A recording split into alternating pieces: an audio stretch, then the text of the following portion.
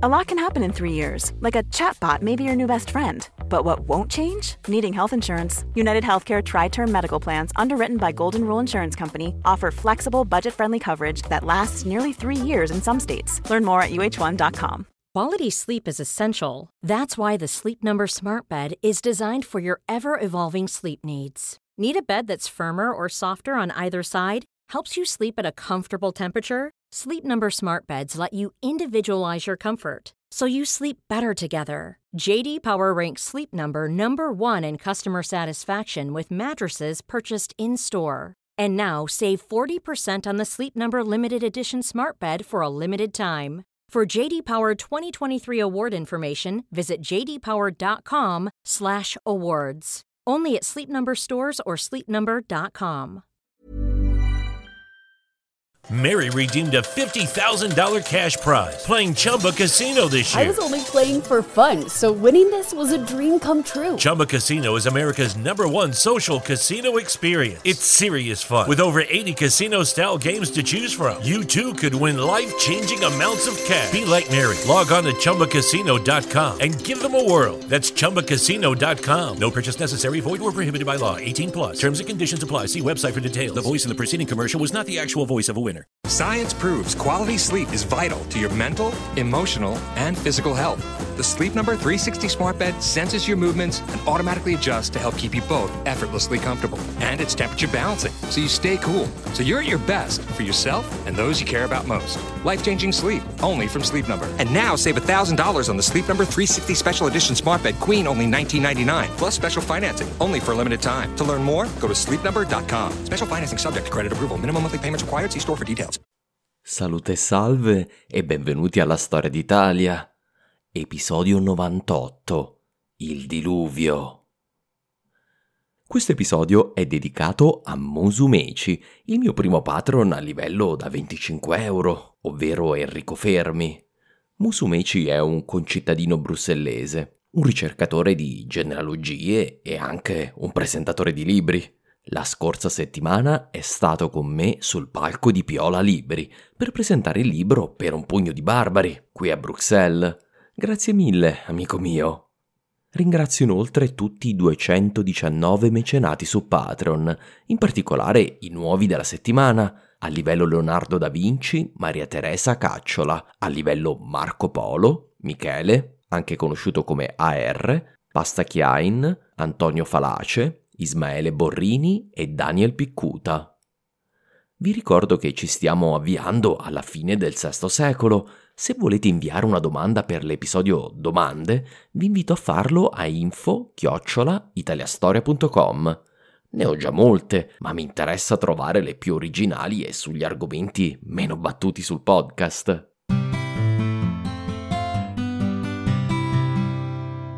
Negli scorsi episodi abbiamo visto come Autari abbia progressivamente consolidato il suo nuovo ruolo di re dei Longobardi, ottenendo una serie di successi contro l'alleanza franco-imperiale. Siamo anche andati in Francia per scoprire come le trame della mortale faida reale che contrappone Fredegonda e Brunilde si intrecciano con la storia dei Visigoti, dell'impero e anche dei Longobardi. Eppure in questo episodio Autari non andrà all'attacco, ma sarà costretto a difendere con i denti il suo regno, mentre la tenaglia franco-imperiale torna a stringersi attorno a Pavia. Alla fine arriverà l'alluvione, sia figurata che reale. L'Italia altomedievale verrà sommersa dalle acque di quello che sembrerà un nuovo diluvio universale.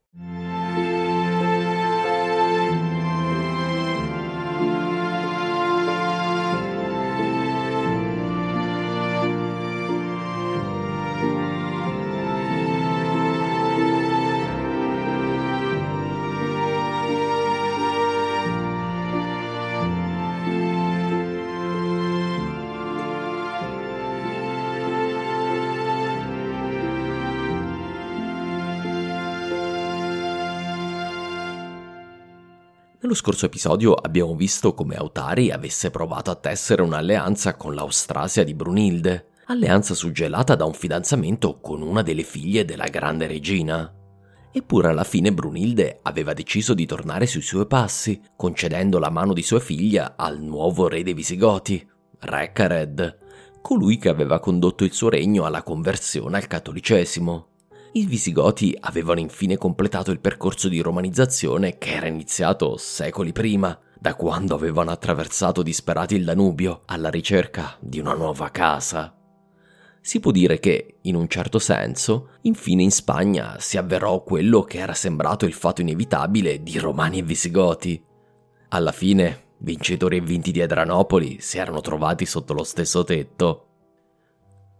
Questo stesso processo era già al lavoro anche per i Longobardi, ma era appena iniziato, anche se presto avrebbe preso una direzione e un'accelerazione nuova.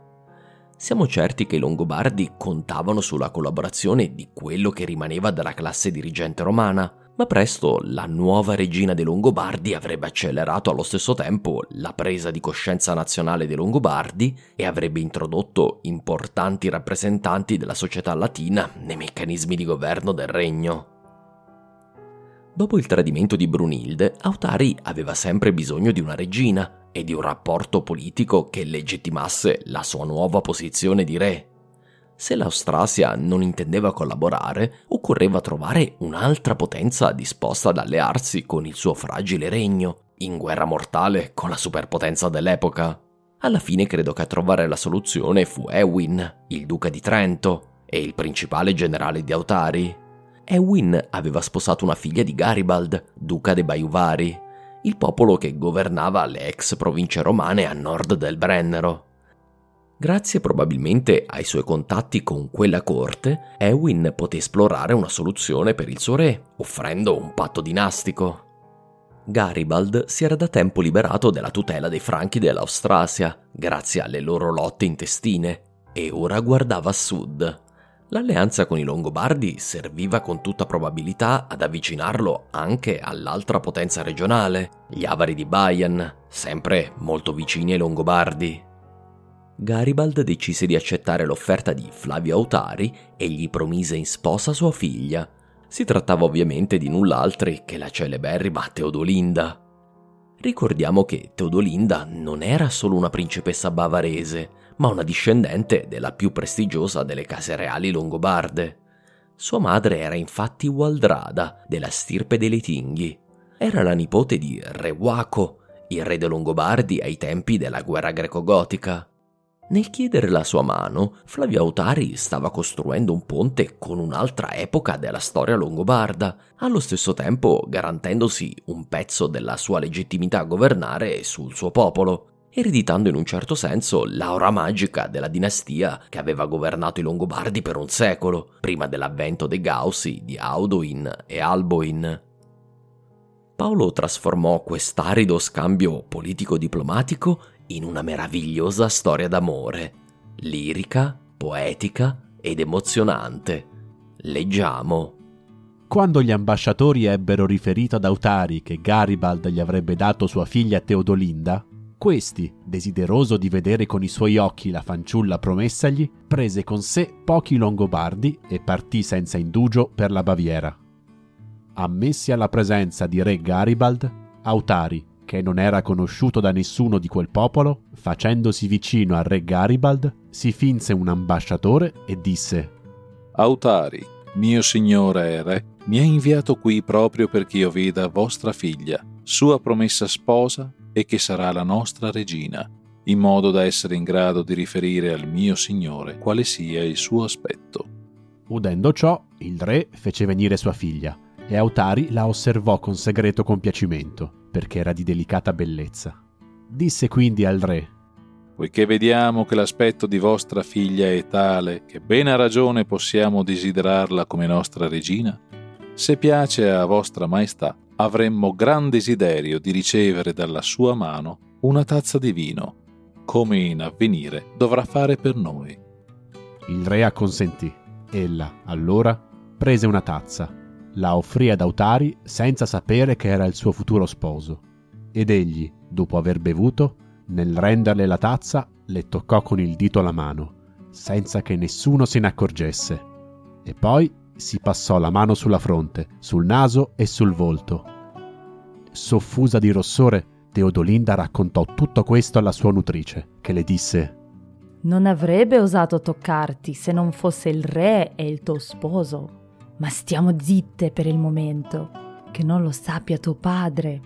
Di sicuro è persona degna di avere un regno e di unirsi con te in matrimonio».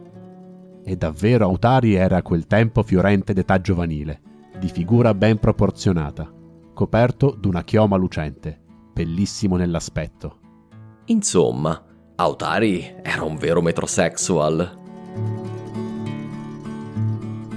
Ma la storia dell'incontro tra Autari e Teodolinda non è terminata.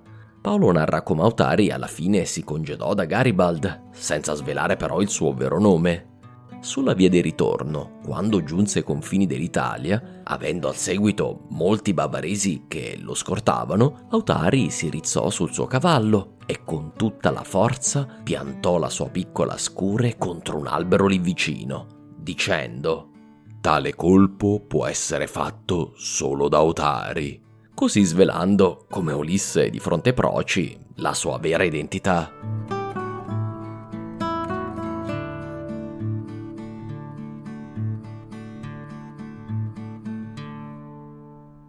Tutta questa storia ha i contorni del mito, ma serve a stabilire già dall'inizio la leggenda non solo di Autari, re forte e bello, destinato comunque alla sventura, ma soprattutto nell'introdurre uno dei protagonisti della storia di Paolo. Una regina che, per molti versi, ha lo stesso ruolo di Brunilde Fredegunda per i Franchi, Amalasuntha per i Goti, Galla Placidia per i Romani.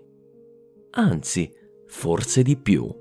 Perché per Paolo Teodolinda è una sorta di Costantino, l'araldo della futura conversione al cattolicesimo del suo popolo. È la regina cattolica che governò i Longobardi attraverso delicati passaggi istituzionali, la regina che gli diede la forza di rivendicare la loro identità culturale, allo stesso tempo costruendo una nuova, solida casa, il regno dei Longobardi che Paolo canta nella sua storia, lamentandone la scomparsa.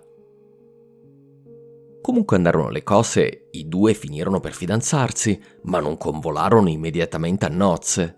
Quando però iniziarono ad adunarsi fosche nubi di guerra, Garibald decise di accorciare i tempi e Teodolinda fu inviata in Italia, con suo fratello Gunduald come guardia del corpo.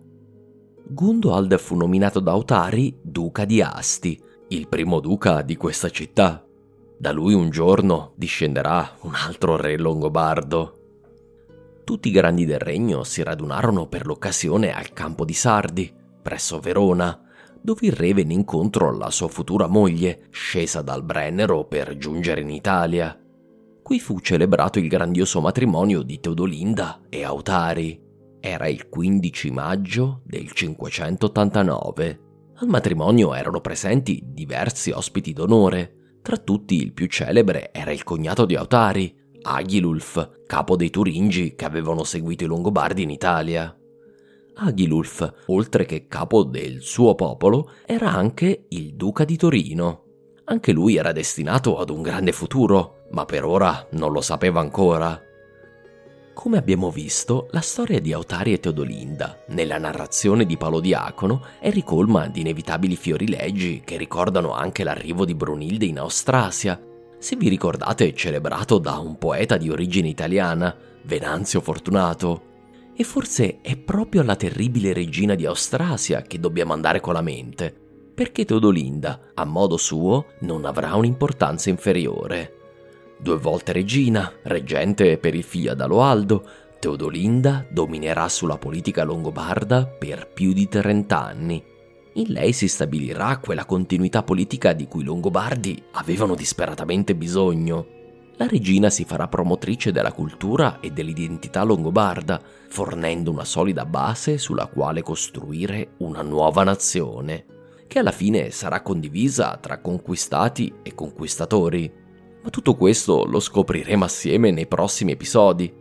Per ora basti dire che abbiamo appena introdotto una donna che è una gigante della storia d'Italia.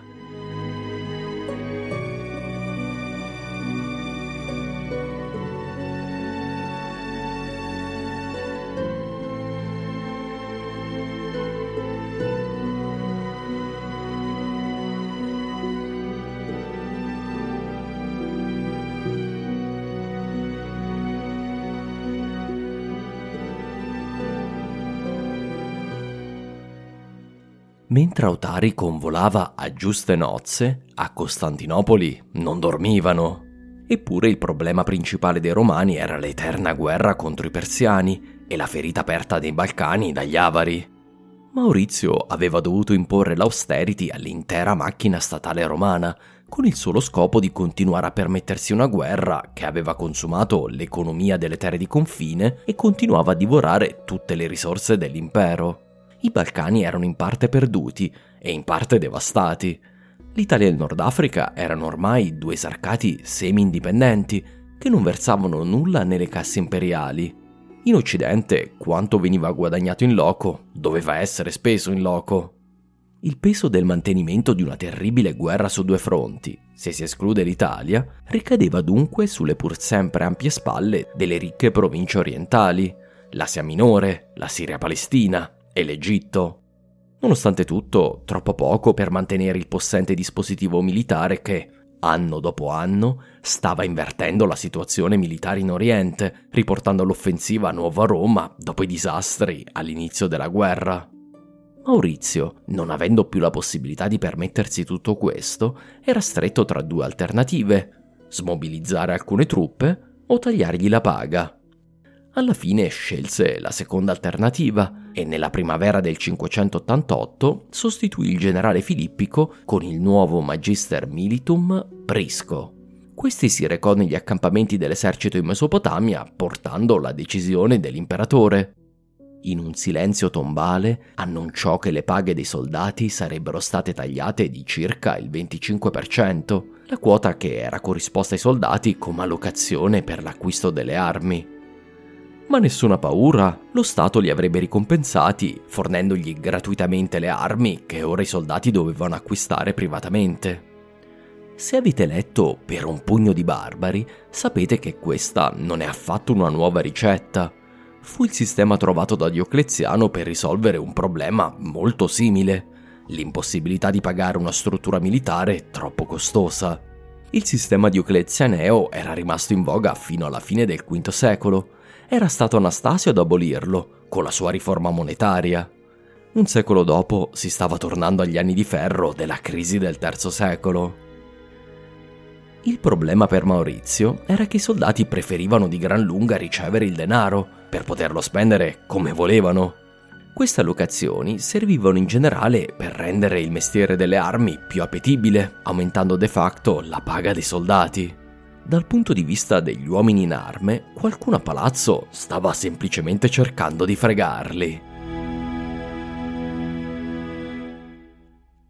Mary redeemed a $50,000 cash prize playing Chumba Casino this year. I was only playing for fun, so winning this was a dream come true. Chumba Casino is America's #1 social casino experience. It's serious fun. With over 80 casino-style games to choose from, you too could win life-changing amounts of cash. Be like Mary. Log on to ChumbaCasino.com and give them a whirl. That's ChumbaCasino.com. No purchase necessary. Void where prohibited by law. 18+. Terms and conditions apply. See website for details. The voice in the preceding commercial was not the actual voice of a winner.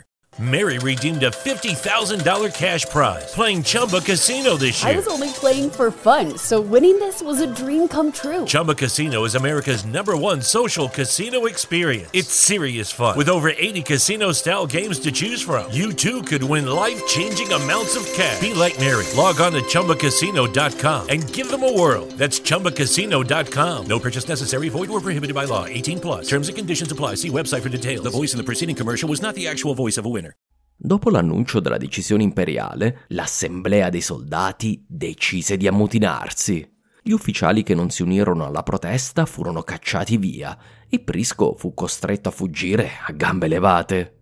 Gli ammutinati nominarono un nuovo comandante tra le loro fila, un certo Germano, e chiesero di riavere indietro la loro vecchia paga e il loro antico comandante Filippico, molto rispettato dalla truppa.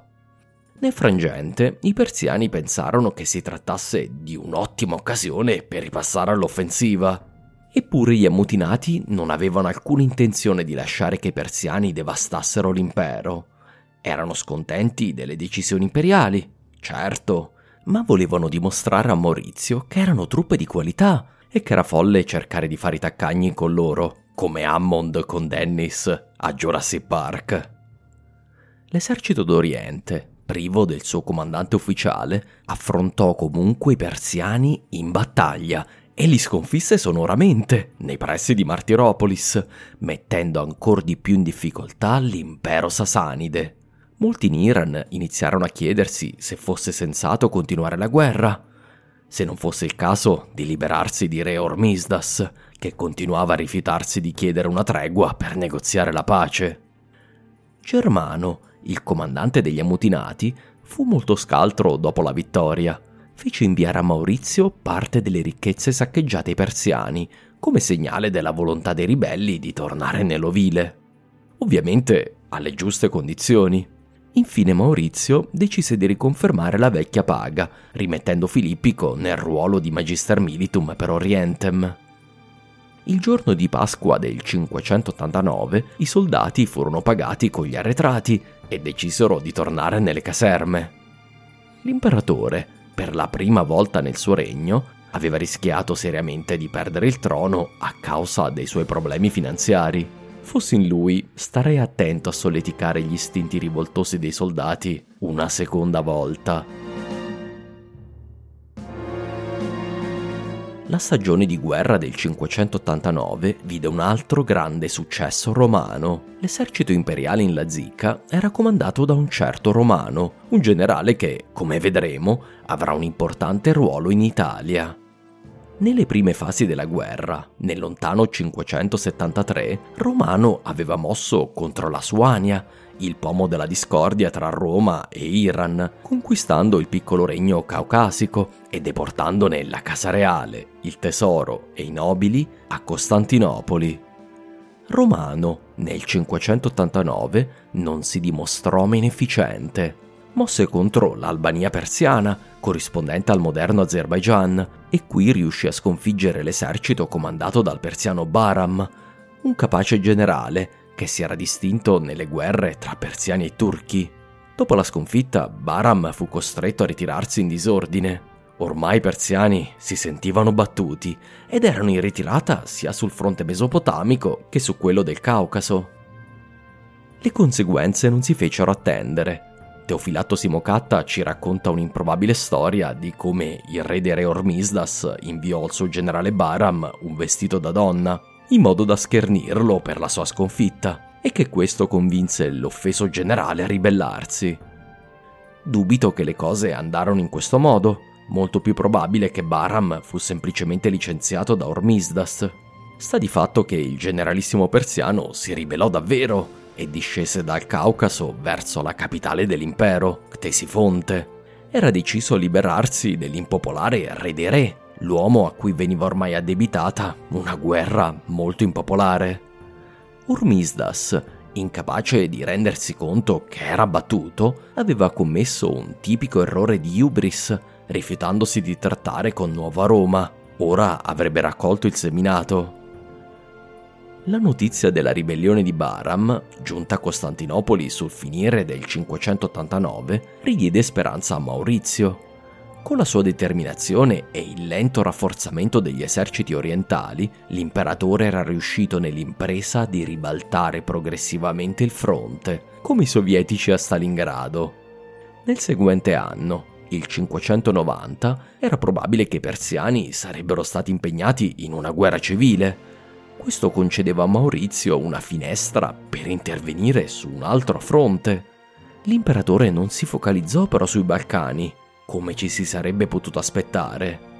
No, Maurizio scelse che era giunto il tempo di tornare ad occuparsi della lontana provincia occidentale. Era tempo di trovare una soluzione per l'Italia e per il problema dei Longobardi.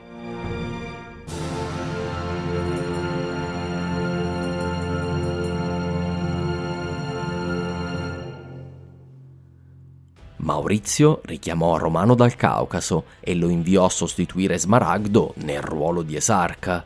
Romano sbarcò a Ravenna sul finire del 589 e si mise immediatamente all'opera per implementare il piano studiato con l'imperatore. Con Romano vennero in Italia 2 generali imperiali di etnia longobarda. Entrambi avevano militato nell'esercito imperiale in Siria, nelle eterne lotte contro i persiani. Si trattava di Nordulf e di Ariulf. Il primo aveva un importante ascendente sulla sua gente. Nordulf aveva infatti sposato Absuinda, la figlia di Alboin condotta a Costantinopoli dopo la morte del padre. Insomma, Nordulf era il perfetto candidato di Ravenna per il trono dei Longobardi. Quanto ad Ariulf, presto impareremo a conoscerlo meglio. Il piano dell'imperatore, come sempre, prevedeva l'intervento dei Franchi. Maurizio aveva infatti ricevuto gli ambasciatori di Brunilde a Costantinopoli. Questi avevano discusso l'eterna questione del nipote ed erede di Brunilde da rimpatriare in Austrasia. Franchi e Impero giunsero infine ad un accordo che prevedeva l'ennesima spedizione in Italia. Questa volta però l'impero avrebbe messo più carne sul fuoco, inviando non solo sovvenzioni, ma anche dei rinforzi da usare per una nuova manovra a tenaglia, come quella che non era riuscita a Baduario quasi 15 anni prima. È evidente che la diplomazia imperiale agì con la solita efficienza e dispendio di mezzi, questo per preparare il terreno alle operazioni. Diversi duchi longobardi debbono essere stati contattati con offerte allettanti per convincerli a fare il salto della quaglia e passare agli imperiali. La missione fu organizzata anche da un punto di vista militare. L'esercito imperiale avrebbe attaccato via terra in Emilia e con una flotta lungo il fiume Po, probabilmente la flotta ravennate, più un forte contributo dai venetici che vivevano nelle cittadine lagunari tra Grado e Chioggia. I Franchi sarebbero discesi in Italia non solo da una direzione, ma da ben due. Una colonna avrebbe passato i passi retici, dirigendosi verso Pavia e Milano. Un'altra sarebbe passata per la Val d'Adige, puntando su Verona, in modo da frantumare il regno longobardo in una serie incoerente di ducati, da sconfiggere uno per uno. Non dubito che ai Franchi fu promessa una notevole ricompensa, al di là del nipote di Brunilde. Certamente era inclusa la possibilità di saccheggiare la sempre ricca Italia del Nord, ma immagino che gli furono promesse anche terre. Chissà, forse la stessa Italia a nord del fiume Po, sempre di difficile controllo per gli imperiali e che i Franchi avevano in parte dominato fino ad una generazione prima. Non c'è quindi da stupirsi che Autari affrettò le sue nozze in quel plumbeo 589, con le nuvole della guerra che si radunavano attorno al suo fragile regno. Altre nuvole, meno metaforiche, si radunarono però sul cielo d'Italia. Infatti l'autunno di quel 589 fu dominato da uno straordinario evento meteorologico. Il 17 ottobre una terribile alluvione si abbatté su buona parte dell'Italia. L'evento di gran lunga più catastrofico avvenne in Veneto, in quella che è passata alla storia come la rotta della Cucca.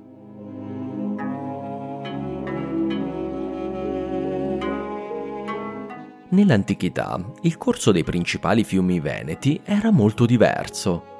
Il ramo principale del Po era il Po di Primaro, che sfociava vicino a Ravenna, molto più a sud dell'attuale delta del Po. Si sa però che già nel VI secolo il ramo principale del Po era diventato il Po di Volano, il ramo del Po che passava nei pressi dell'attuale Ferrara, sempre comunque più a sud del percorso principale odierno. L'Adige, a sua volta, sfociava più a nord di oggi, ovvero in quella che oggi conosciamo come la laguna di Venezia. C'erano inoltre altri due fiumi che avevano la loro foce direttamente nell'Adriatico, tra l'Adige e il Po. Si trattava del Tartaro e del Mincio, un fiume che oggi non sfocia in mare, e presto vedremo perché. Così Paolo narra questo cataclismatico evento atmosferico. A quel tempo ci fu un diluvio d'acqua nei territori della Venezia, della Liguria e di altre regioni d'Italia, quale si ritiene non ci fosse stato dal tempo di Noè. Terreni e fattorie diventarono laghi e ci furono grosse perdite di vite umane e animali. Furono spazzati via i sentieri e distrutte le strade. Il livello dell'Adige salì tantissimo, fino a raggiungere le finestre superiori della Basilica di San Zeno Martire, che si trova fuori le mura della città di Verona. Anche una parte delle mura della stessa città di Verona fu distrutta dall'inondazione. Le conseguenze dell'alluvione furono terribili per l'intero territorio veneto. Per quello che possiamo capire, il Piave, il Brenta e il Bacchiglione avrebbero tutti cambiato percorso, mentre l'Adige si sarebbe spostato più di tutti, a seguito di una terribile rotta degli Argeni. L'Adige si spostò verso un percorso molto più a sud, andando ad intercettare il vecchio percorso del Tartaro, l'unico che oggi scorre tra la foce del Po e quella dell'Adige. A sua volta il Tartaro mosse il suo percorso più verso sud.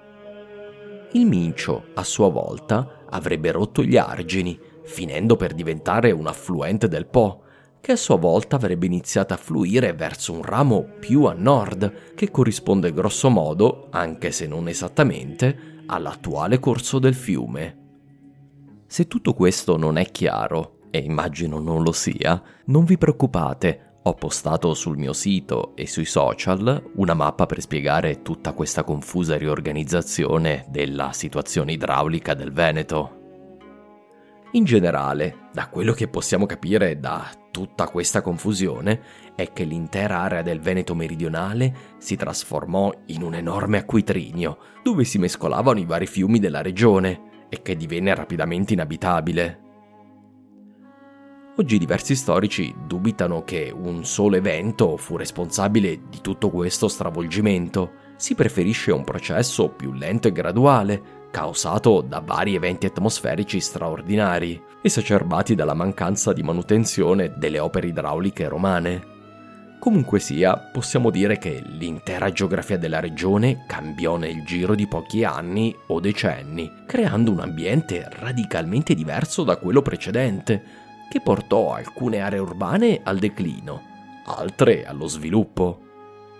È anche possibile che i Longobardi indebolirono volutamente gli argini dell'Adige per allagare i territori imperiali a valle di Verona, decisione che avrebbe esacerbato il disastro idrogeologico. La regione tra Padova e Ravenna era infatti in mano imperiale e sarebbe stato utile per i Longobardi creare problemi logistici agli imperiali, rendendo più difficoltosa la comunicazione tra Padova e Ravenna e allagando territori fertili sotto il controllo degli imperiali. Forse l'intero disastro si inserisce nel quadro delle preparazioni all'incombente guerra del 590. Autari sapeva che Impero e Franchi stavano trattando un'invasione dell'Italia nell'anno seguente e si premurò per rendere più difficoltoso il passaggio degli eserciti nell'area chiave del Basso Veneto, dove anche ai tempi di Baduario gli imperiali avevano tentato una manovra a tenaglia per ricongiungersi con i Franchi. C'è da ricordarsi che a questo abbiamo un precedente. Forse vi ricorderete che Totila fece allagare le pianure a sud di Verona per rallentare l'avanzata di Narsete. Dubito che Autari non conoscesse quella storia.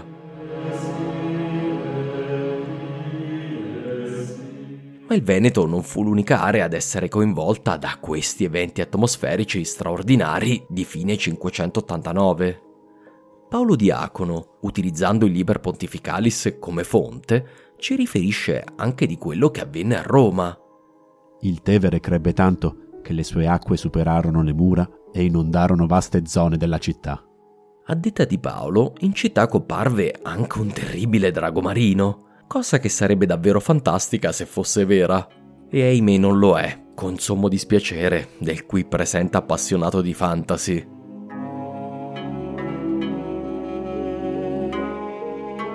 Al di là delle tipiche fantasticherie di un monaco medievale, le tribolazioni per i romani furono decisamente reali, con conseguenze anche secolari.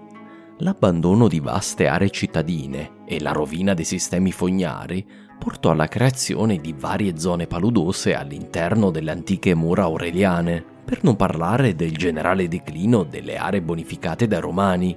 La Maremma e l'area pontina avevano probabilmente già iniziato il loro inesorabile impaludamento durante la guerra greco-gotica a causa della mancata manutenzione delle opere idrauliche, restaurate, come sappiamo, da Teodorico. Il processo avrà un forte acceleramento nel tardo VI e soprattutto nel VII secolo, portando entrambe le aree a diventare delle intricate paludi infestate dalla malaria. Tornando a Roma, il ristagno di acque malsane portò ad un altro disastro, sempre narrato da Paolo Diacono. Seguì una gravissima pestilenza, che chiamano inguinaria. Questa miette un tale numero di vittime fra il popolo che, di un'inestimabile moltitudine, rimasero ben pochi superstiti.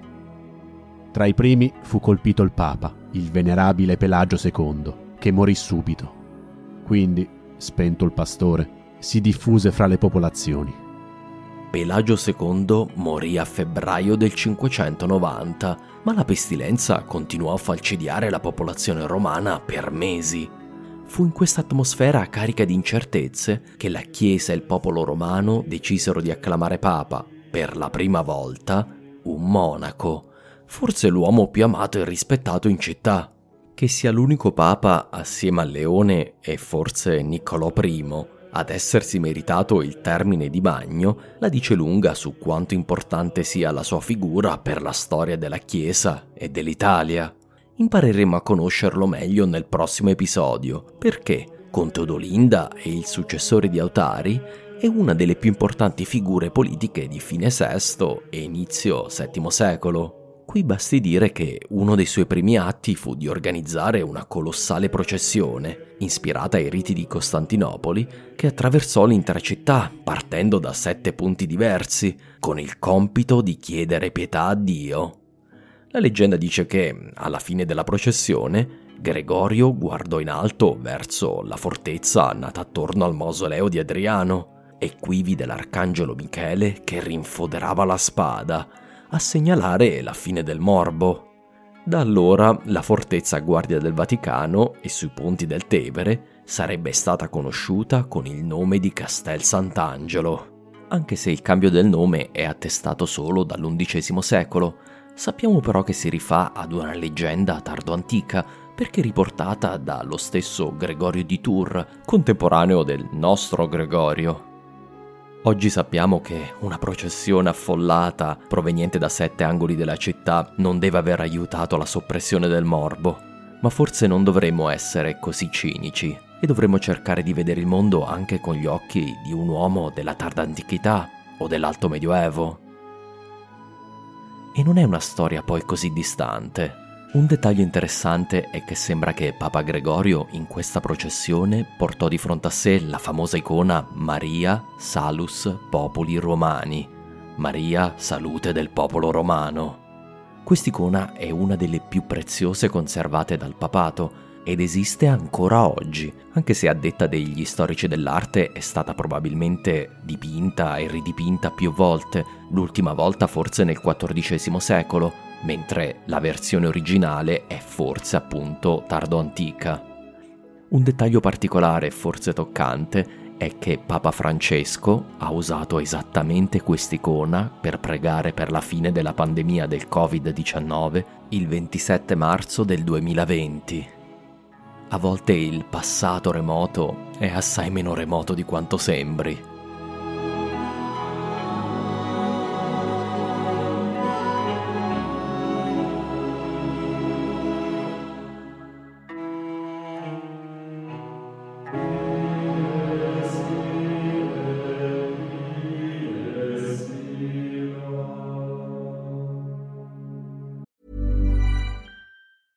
Many of us have those stubborn pounds that seem impossible to lose, no matter how good we eat or how hard we work out. My solution is PlushCare. PlushCare is a leading telehealth provider with doctors who are there for you day and night to partner with you in your weight loss journey. They can prescribe FDA-approved weight loss medications like Wegovy and Zepbound for those who qualify. Plus, they accept most insurance plans. To get started, visit plushcare.com/weightloss. That's plushcare.com/weightloss. Cool fact, a crocodile can't stick out its tongue. Also, you can get health insurance for a month or just under a year in some states. United Healthcare short-term insurance plans, underwritten by Golden Rule Insurance Company, offer flexible, budget-friendly coverage for you. Learn more at uh1.com. Ad accompagnare peste e disastri naturali, la guerra incombeva. Autari provò a lavorare febbrilmente nel compattare i suoi duchi e prepararli alla sfida mortale contro le 2 superpotenze dell'epoca, ma Come vedremo, diversi tra i duchi longobardi trovarono allettanti le proposte di Romano. D'altronde, la maggior parte degli uomini preferisce vivere. In primavera, 20 duchi dei Franchi si misero in viaggio dall'Austrasia, in direzione dell'Italia. Lungo la strada, ci racconta Gregorio di Tours, i Franchi saccheggiarono abbondantemente anche le terre del loro regno, prima ancora di mettere piede in Italia, segno di scarsa disciplina e dell'ingordigia della soldataglia franca. Il loro primo obiettivo furono proprio i bavaresi di Garibald, che furono duramente sconfitti in preparazione dell'invasione italiana. Una conseguenza di questa campagna fu che la Baviera tornò temporaneamente nella sfera di influenza franca, cosa che convinse molti di loro a migrare a sud del passo del Brennero. Giorgio Arnosti, un ottimo storico molto esperto di queste zone e che ho già citato, sostiene che negli anni seguenti i re longobardi sistemarono i bavaresi nelle zone dell'arco alpino, una presenza che ha lasciato tracce nella toponomastica del Veneto e del Trentino, ma che è anche all'origine di quel processo che porterà alla germanizzazione del Sul Tirolo. Dopo aver suonato i bavaresi, i Franchi proseguirono nel loro progetto di invasione. 7 duchi discesero dai passi della Rezia e invasero la Neustria longobarda. Gregorio ci riferisce che ci fu una battaglia nei pressi di Bellinzona, nel moderno Canton Ticino, e poi un'altra sul lago di Lugano, nei pressi del fiume Tresa, che è l'emissario del lago.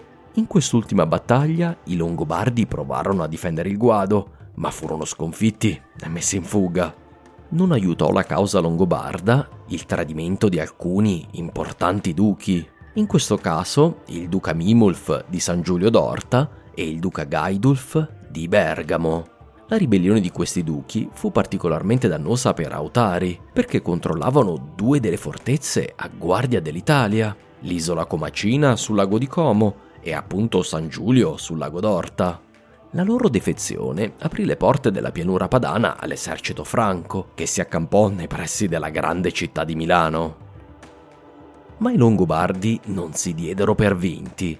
Gli Arimanni, che ancora resistevano ai Franchi, utilizzarono la loro maggiore conoscenza del terreno per tormentare gli invasori e impedirgli di rifornirsi di quanto avevano bisogno. La guerriglia longobarda colpiva i Franchi mentre erano impegnati negli indispensabili saccheggi del contado, necessari al mantenimento dell'esercito. D'altronde i Franchi non erano dei maestri della logistica.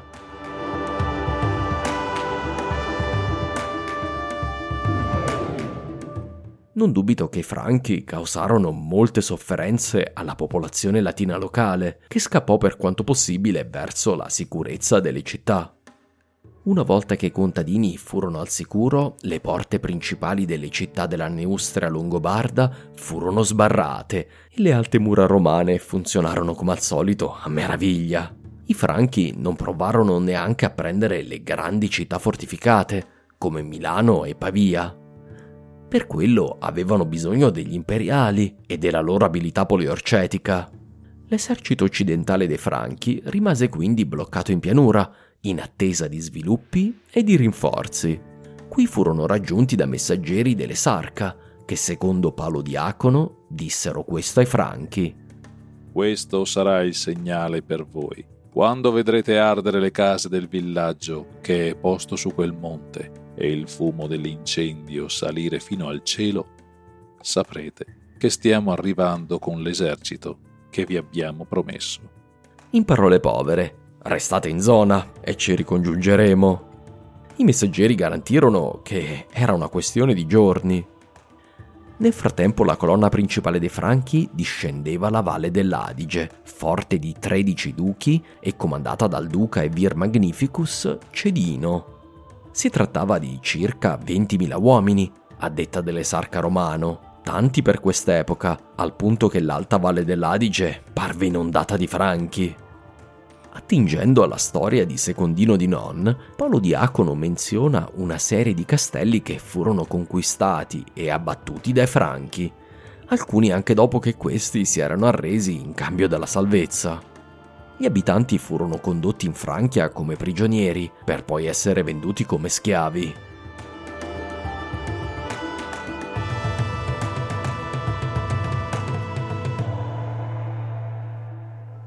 Il termine che Paolo Diacono utilizza per descrivere questi castelli è castra.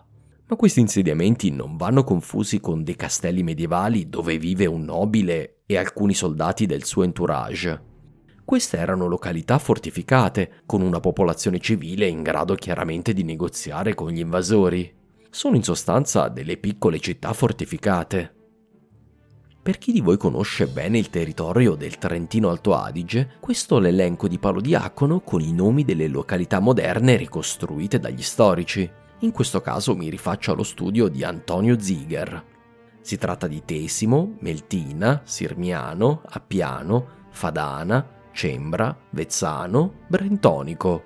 Ci sono anche Volaines e Ennemase, di dubbia attribuzione. Potrebbero trattarsi di Volargne e Nomesimo. Oltre a questi, Paolo ci informa che furono conquistati 2 castelli della Valsugana e uno del Veronese. Se questi toponimi sono corretti, si può ricostruire il percorso degli invasori. A tal fine ho realizzato una mappa.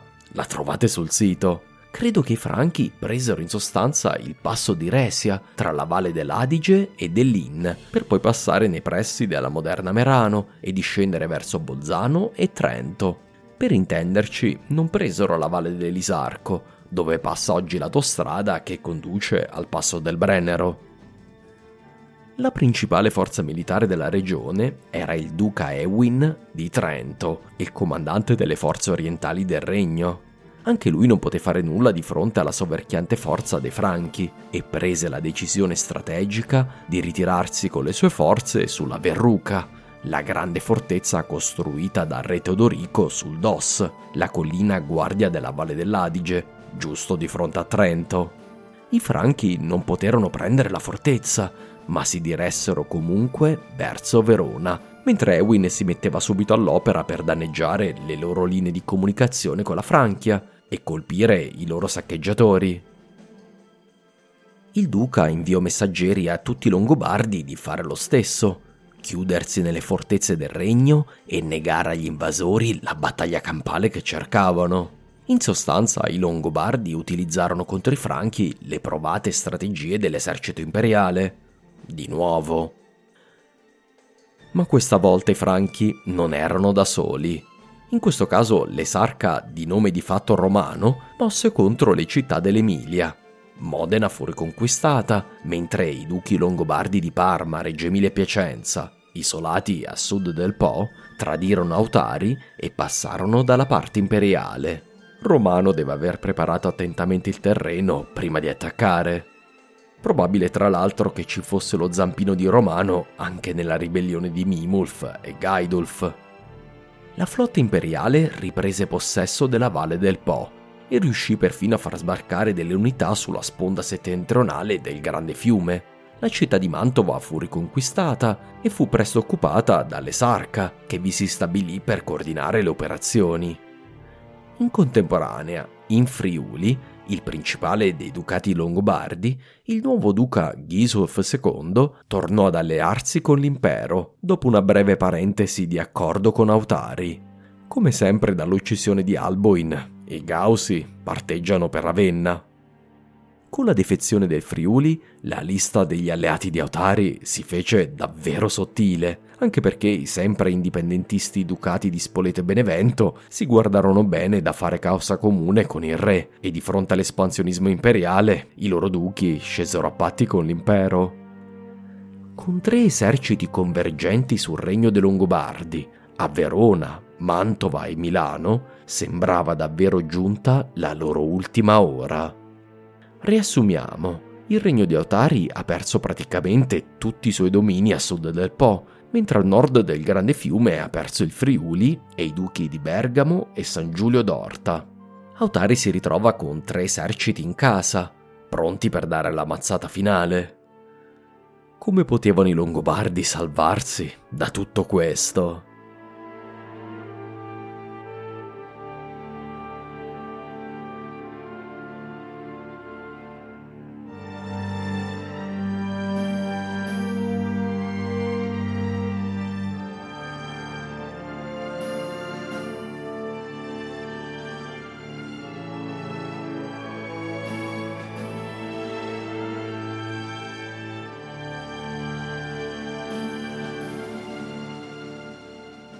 Autari, chiuso all'interno della sua Pavia, non era stato con le mani in mano mentre il suo regno si sfaldava attorno a lui.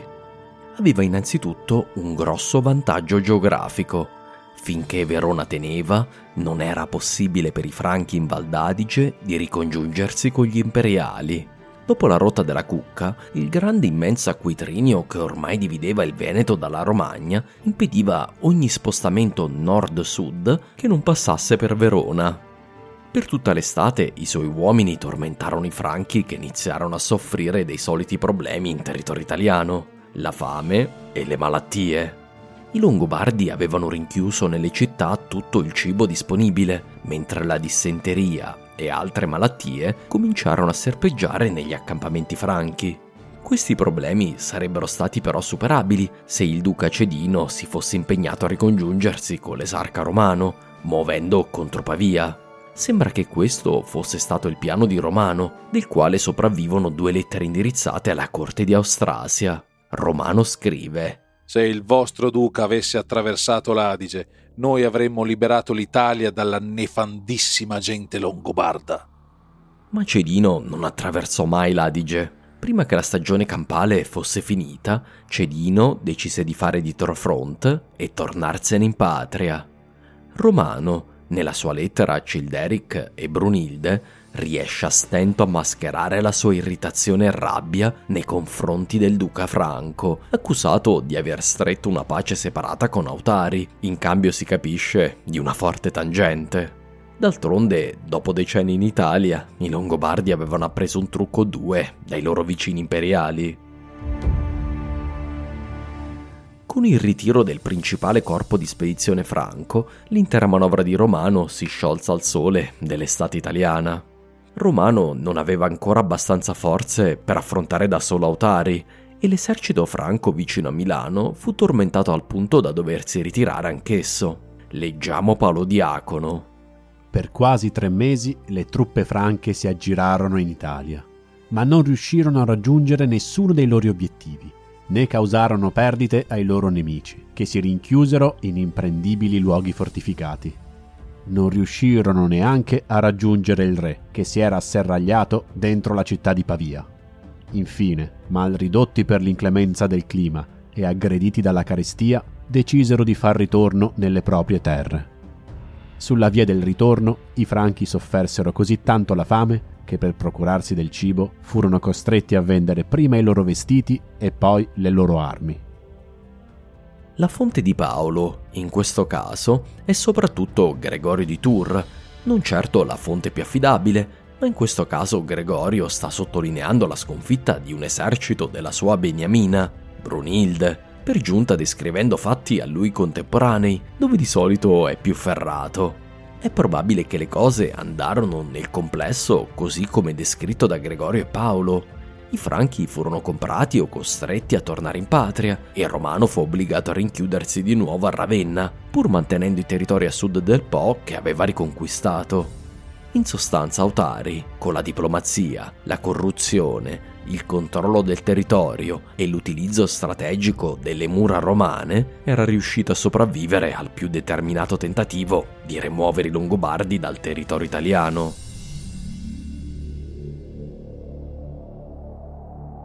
Appena fu chiaro che i franchi si erano ritirati, Autari inviò degli ambasciatori verso la Francia, ma non in Austrasia. Guntram, in Borgogna, era ancora vivo e non era intervenuto nella guerra al fianco dell'Austrasia. Autari pensò dunque che potesse intercedere per lui con la sua alleata Brunilde.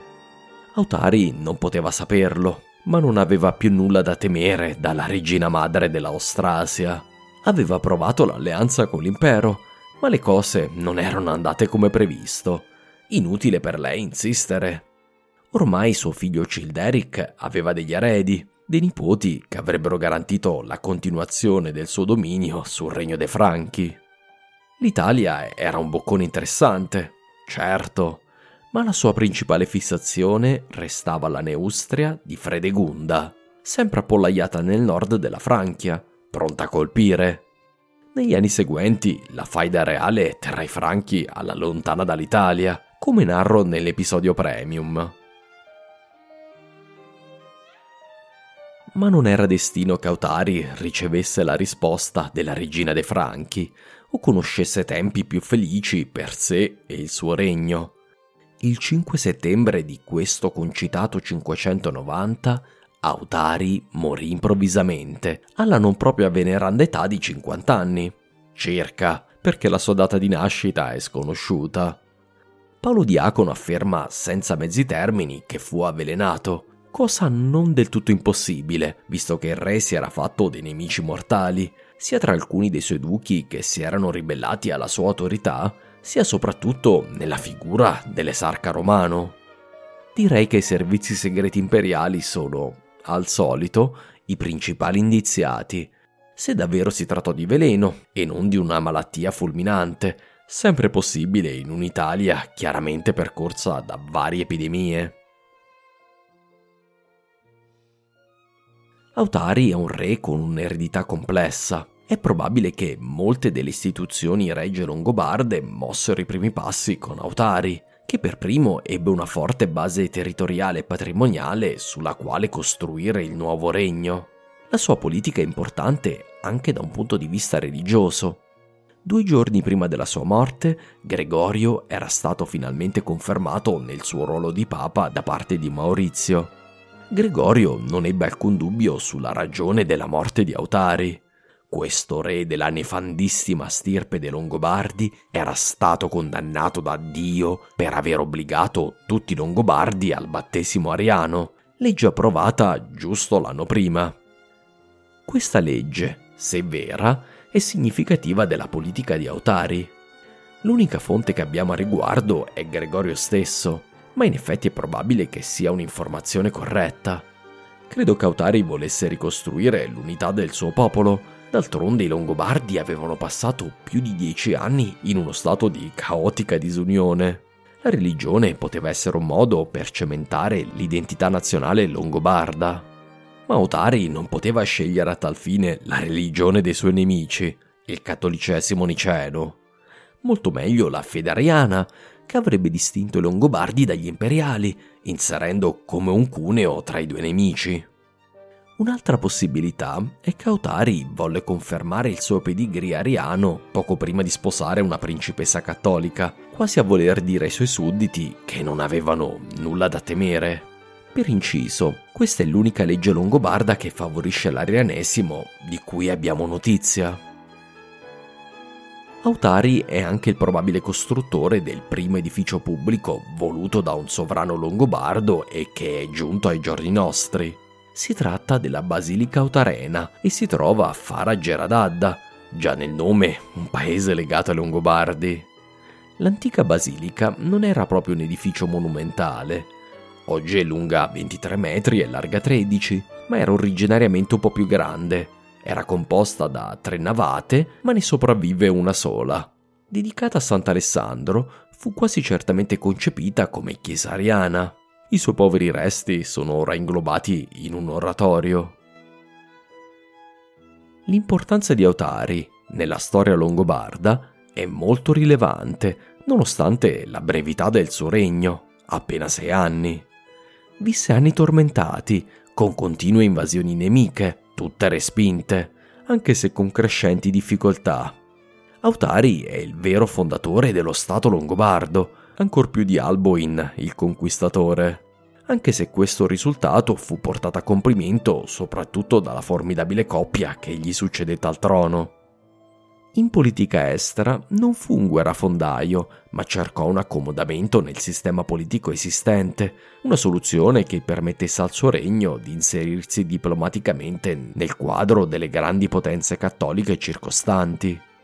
Non ci riuscì, ma la sua opera permise la sopravvivenza dell'embrione di Stato longobardo che i duchi avevano voluto ricostruire nominandolo al trono. Forse la sua decisione più importante fu quella di sposare la principessa dei Leithinghi, Teodolinda. Con quella decisione, senza saperlo, garantì che il suo fragile regno sopravvivesse alla sua morte, come non era sopravvissuto alla morte di suo padre Clef.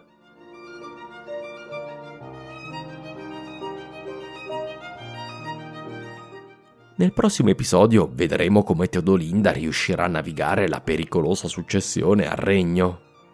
Maurizio, dopo il fallimento della missione di Romano, riceverà un grande regalo in Oriente che gli permetterà finalmente di mettere fine all'interminabile guerra voluta da Giustino II. L'infaticabile pastore di anime, Gregorio, testerà i limiti dell'autorità a lui concessagli e infine Teodolinda andrà alla ricerca di un nuovo re per i Longobardi.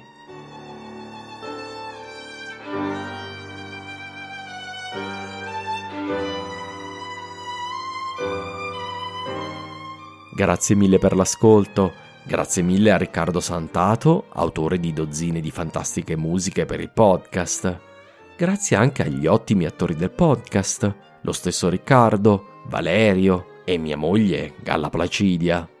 Grazie di cuore ai miei sostenitori a livello Dante Alighieri, Massimiliano Pastore, Musumeci, Manuel Marchio e Mauro, oltre ovviamente ai Leonardo da Vinci, Paolo, David, Pablo, Simone, i due Jacopo, Riccardo, Frazemo, Enrico, Alberto, Davide, Andrea, Settimio, Giovanni, Cesare, Jerome, Diego, Francesco Alancic, Flavio Edoardo, Stefano, Luca, Nicole, Carlotta e Maria Teresa.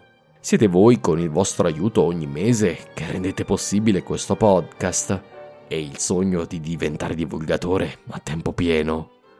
Alla prossima puntata!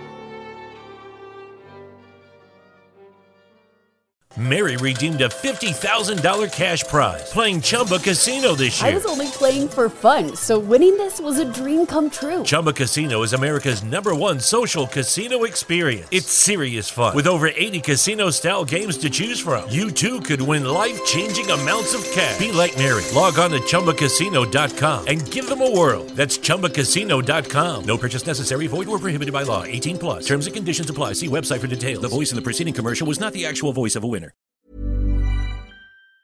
Hey, it's Danny Pellegrino from Everything Iconic. Ready to upgrade your style game without blowing your budget?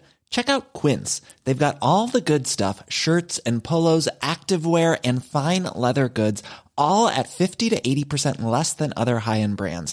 And the best part? They're all about safe, ethical, and responsible manufacturing. Get that luxury vibe without the luxury price tag. Hit up quince.com/upgrade for free shipping and 365-day returns on your next order. That's quince.com/upgrade.